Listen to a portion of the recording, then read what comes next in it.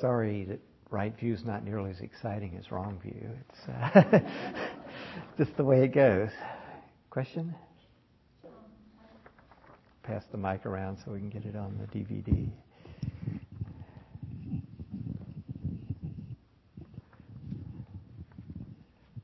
So it seems like within this is, if you have right view, you have the whole path in some sense. Right.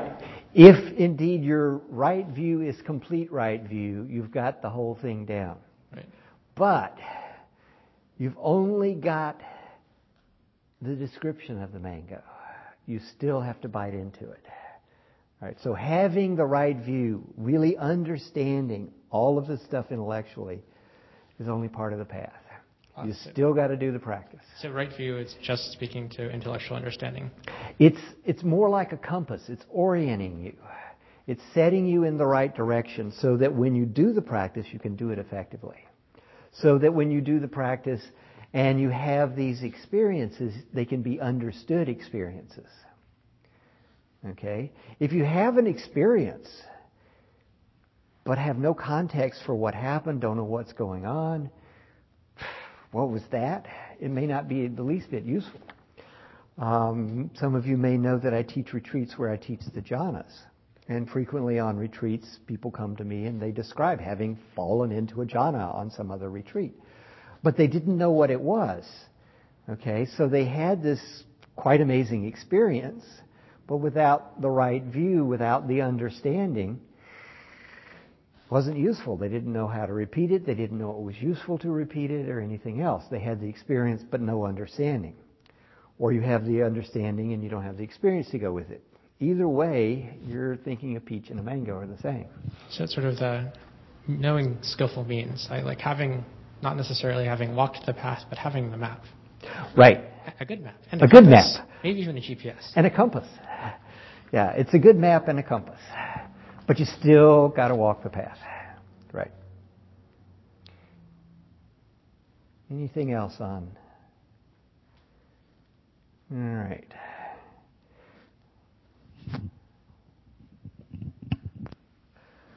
We have one more sutta on right view that I think I want to share with you. There's lots more. Majjhima Nikaya 117. For those of you who are taking notes, has some information on right view. But the one I want to share with you comes from the Samyutta Nikaya. On one of the retreats I taught this summer, somebody insisted I give my top 6 suttas. It's like, 6 suttas? All right. I came up with 7. I couldn't do it in less than 7. And this is one of the ones I picked. Samyutta Nikaya 12:15, the Katyayanagotta Sutta. Buddha was living at Savatthi, and the Venerable Katyayanagotta approached the Blessed One, and on arrival, having bowed down, sat to one side. And as he was sitting there, he said to the Blessed One, Lord, right view, it is said. To what extent is there right view?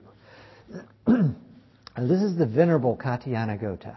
This means he was already a monk. This wasn't somebody like Vacchagotta who's wandered in off the street, wants to know what's going on, or long fingernails. Right? This is somebody who was already a monk. Had obviously been studying with the Buddha, knew about right view, and so he comes to the Buddha and he wants a deeper explanation of right view. So the Buddha's not going to give him the, basics. He's going to give him something actually quite profound. By and large, Katyayana, this world is supported, takes as its object, a polarity, that of existence and non-existence. But when one sees the origination of the world as it actually is with right discernment, non-existence with reference to the world does not occur to one. When one sees the cessation of the world as it actually is with right discernment, existence with reference to the world does not occur to one. The polarities of existence and non-existence. We don't usually think of this as some sort of spectrum. doesn't exist, sort of almost exists, beginning to exist, kind of there, really getting there now. It's solidly there. It's really there. Oh, it's incredibly there. We don't think of it as like that. It's like binary. Doesn't exist, does exist, A little bit pregnant, no, it doesn't come. Not pregnant, totally pregnant, right? On or off. But the Buddha is saying, not that there's a spectrum, but that the whole concept of existence and non-existence is fixating on extremes that aren't really there. If one understands the arising of things, then one doesn't fixate on existence. And if one understands the cessation of things, one doesn't fixate on non-existence. I got it wrong. If one understands the arising of things, one doesn't fixate on non-existence. If one understands the ceasing of things, one doesn't fixate on existence. Now, that may seem a little strange, but he keeps going. By and large, Katyana, this world is in bondage to attachments, clingings, and biases. But one such as this does not get involved with or cling to these attachments, clinging, fixations of awareness, biases, or latent tendencies. He is not resolved on myself. But one such as this, but one such as those of us on the path, do not get involved with or cling to these attachments, clingings, fixations of awareness, biases, or latent tendencies. Nor is one resolved on myself. One has no uncertainty or doubt that when there is arising, only dukkha is arising. And when there is passing away, only dukkha is passing away. In this, one's knowledge is independent of others. It is to this extent, Katyana, that there is right view. Okay. One does not get involved with or cling to these attachments, clingings, fixations of awareness, biases, or latent tendencies. One is not resolved on myself. When we experience the world, we chop it up into bits and pieces. When I look around the room, I see individual people, I see chairs, I see a clock in the back, I see some cushions over here, I see this bell, right? I cut it up into pieces, and I make things out of the pieces. What the Buddha is saying is, this is not correct. Don't go fixating on things. Don't chop the world up into pieces and think there are existent bells and cups and cushions and chairs and people. Everything exists. This is one extreme. Everything doesn't exist. That is the second extreme. Avoiding these two extremes, the Tathagata teaches the Dhamma via the middle. And what is the middle? From ignorance as a requisite condition come concoctions. From concoctions, consciousness. From consciousness, name and form. Name and form, six senses. Six senses, contact. Contact, Vedana. Vedana, craving, craving, clinging, clinging, becoming, becoming, birth, birth as requisite condition, then aging and death, sorrow, lamentation, pain, distress and despair come into play. Such is the origin of this entire mass of dukkha. Now, from the remainderless fading away of that very ignorance comes the cessation of concoctions.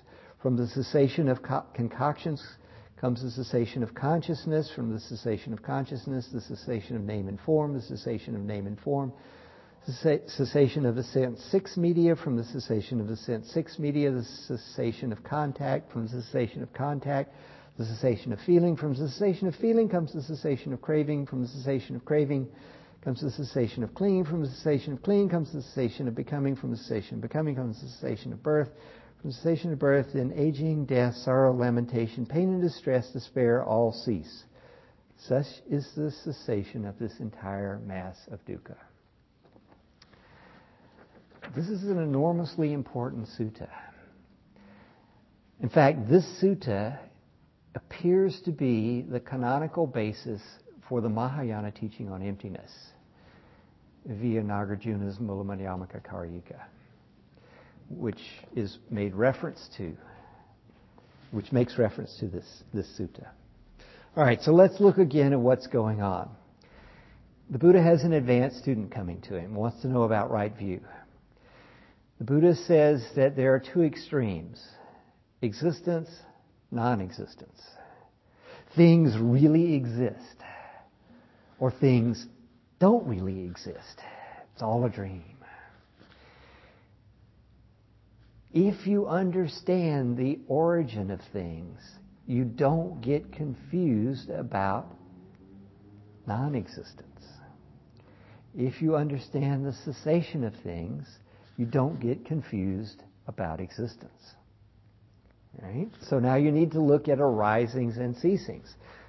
Buddha mentioned this before today, I believe, right? In terms of the five aggregates. Okay? In general, people are in bondage to the things they think exist.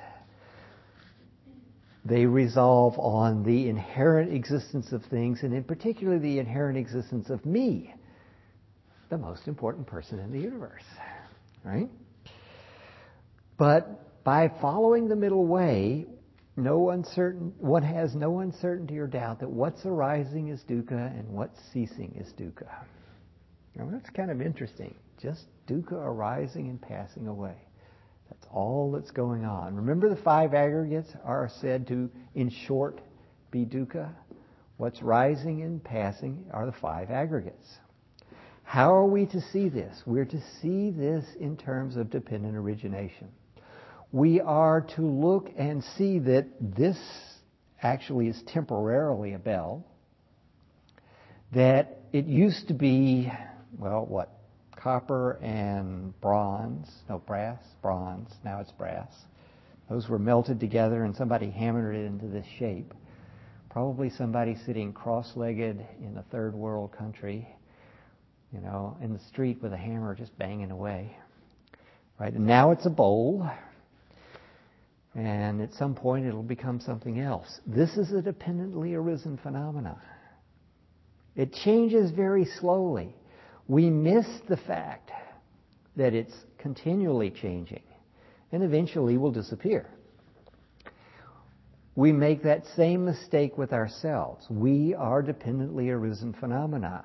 We are changing, a bit faster than the bowl perhaps, and we too will eventually change until we change out of existence. The entire universe is nothing but dependently arisen phenomena. This is what we need to see. We need to see the empty nature of things. That there are not, in an absolute sense, individual things.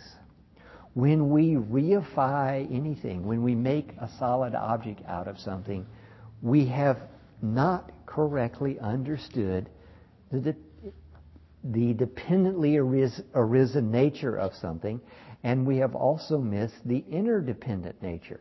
I mean, if things are dependently arising and then causing other things to dependently arise, which are causing other things to dependently arise, all this stuff is interconnected. So we need to view the world as an interdependent, dependently arisen phenomena. Joseph Goldstein gave a talk one time, and he suggested that it would be very useful if you stopped thinking of yourself as a noun and thought of yourself as a verb, that you're a process. In fact, right now, you're listening, right? You could say, I am a listener, but actually you're listening. And you're sitting in a chair on the floor. Right? You're breathing. Okay, your digestive process is doing its thing. So it's much more accurate to think of ourselves as a collection of processes in action. Much more accurate to think of ourselves as a verb. I thought that was pretty good, I used that as a basis for a lot of contemplation. and eventually realized there are no such things as nouns. There's just some verbs that move kind of slow, right? It's all in flux. It's all moving. And in fact, none of it is separate. There is just this big unfolding that is, well, unfolding. That's it. There is unfolding happening. Any view that doesn't encompass this holistic unfolding is missing part of the picture, right? So when you grab a thing, you've missed its changing nature and you've missed its connection to everything else in the universe. So as I say, this Katyayanagotta Sutta, number 1215 in the Samyutta Nikaya, I think is extremely important. And Nagarjuna quotes it or mentions it in his Fundamental Wisdom of the Middle Way. And that particular work seems to be the basis of the whole Mahayana teaching on emptiness. So if you're looking for the Buddha's great teaching on emptiness, it's the Katyayanagotta Sutta. And what it's pointing out is, don't fall into the extremes of existence or non-existence, of eternalism or nihilism. Look at everything as dependently arisen phenomena. So, questions on this one?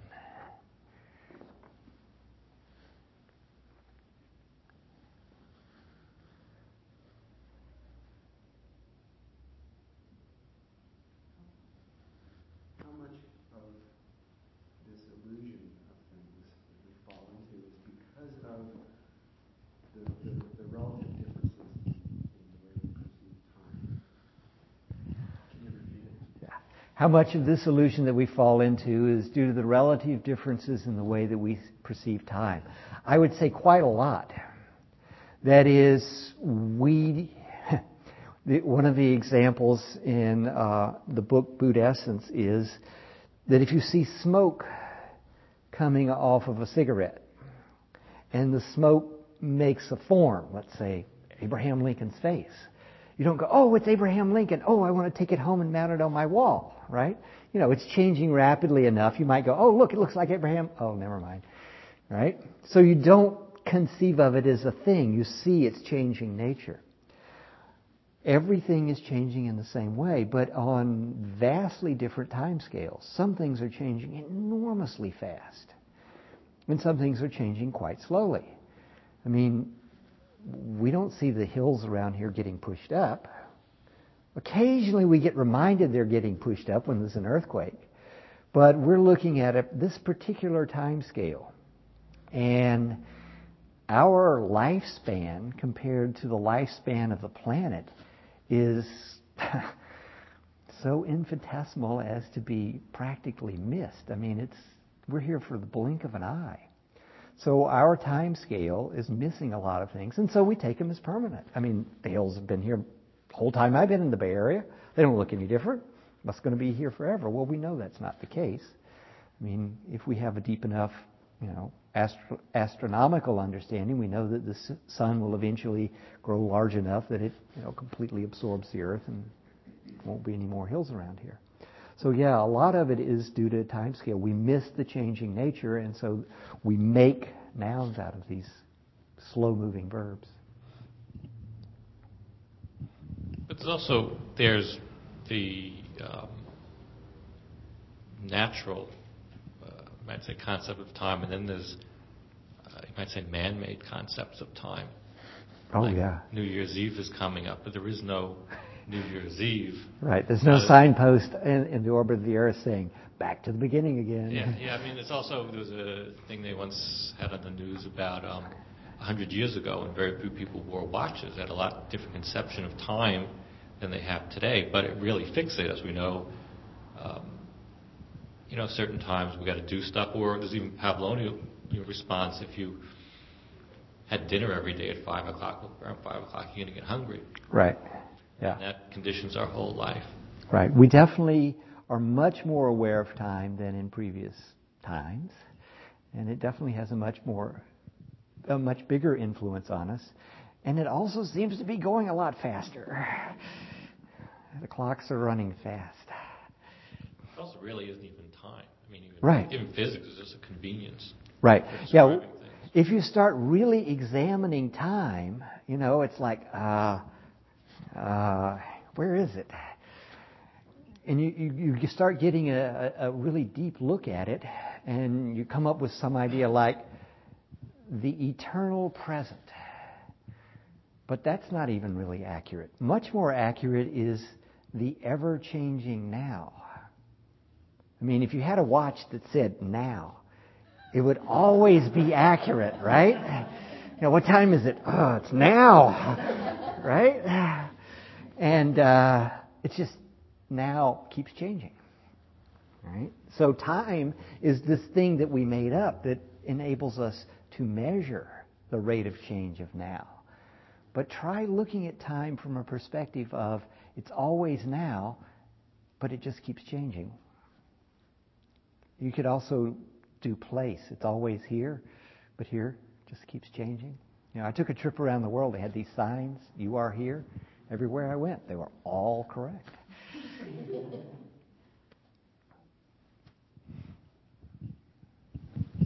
I just wondered if in this kind of thinking there was place for creativity, even if I considered myself as an I verb and considered making something that I knew was temporary. Definitely.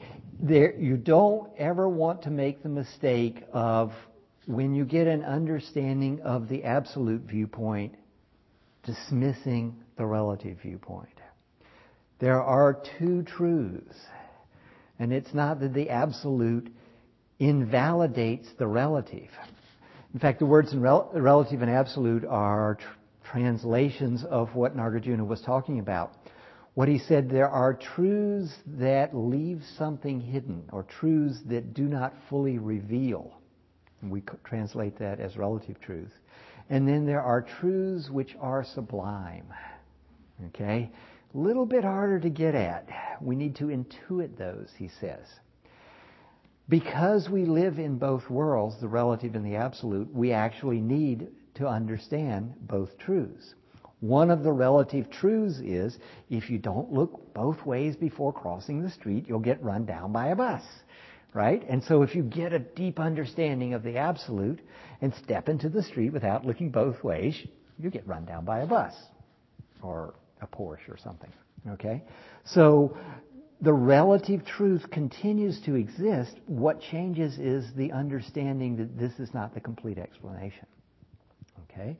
So the things of the relative world, the creativity of the relative world, the alleviating suffering via compassion in the relative world, all goes on, but actually with a deeper understanding of the bigger picture.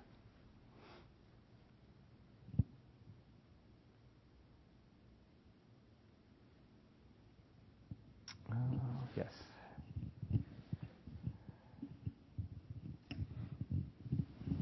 It seems like there's some stories also in which Buddha gives some practices to people that aren't dependent on their understanding of right view.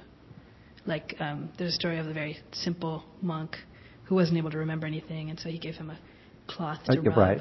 Right, A cloth. and then it became dirty, and then he saw the changing nature and so on. Right. It's more about not holding to fixed views. Okay? Get the stuff that's holding you where you're at out of the way. That's the key thing. And then, here are some skillful means that might be useful. For some people, the skillful means around view are going to be very helpful. For the very simple monk just working the cloth, he didn't need that. He needed something else. There was another monk who couldn't remember the precepts and kept breaking them and was going to disrobe. And the Buddha just simply gave him the one precept: be mindful. But if you're mindful, you start seeing what's really going on. The views, I guess you would say, are the crutches for us who are view addicted. Right? So rather than being addicted to explanations of what's going on, be addicted to an orientation. Carry your compass and map. Don't make mistake the map for the territory, okay, and use it to guide your practice to see what's going on. I don't want to say that right view is optional, but what I want to say is that what's necessary is seeing things as they really are, and right view is certainly very helpful for that.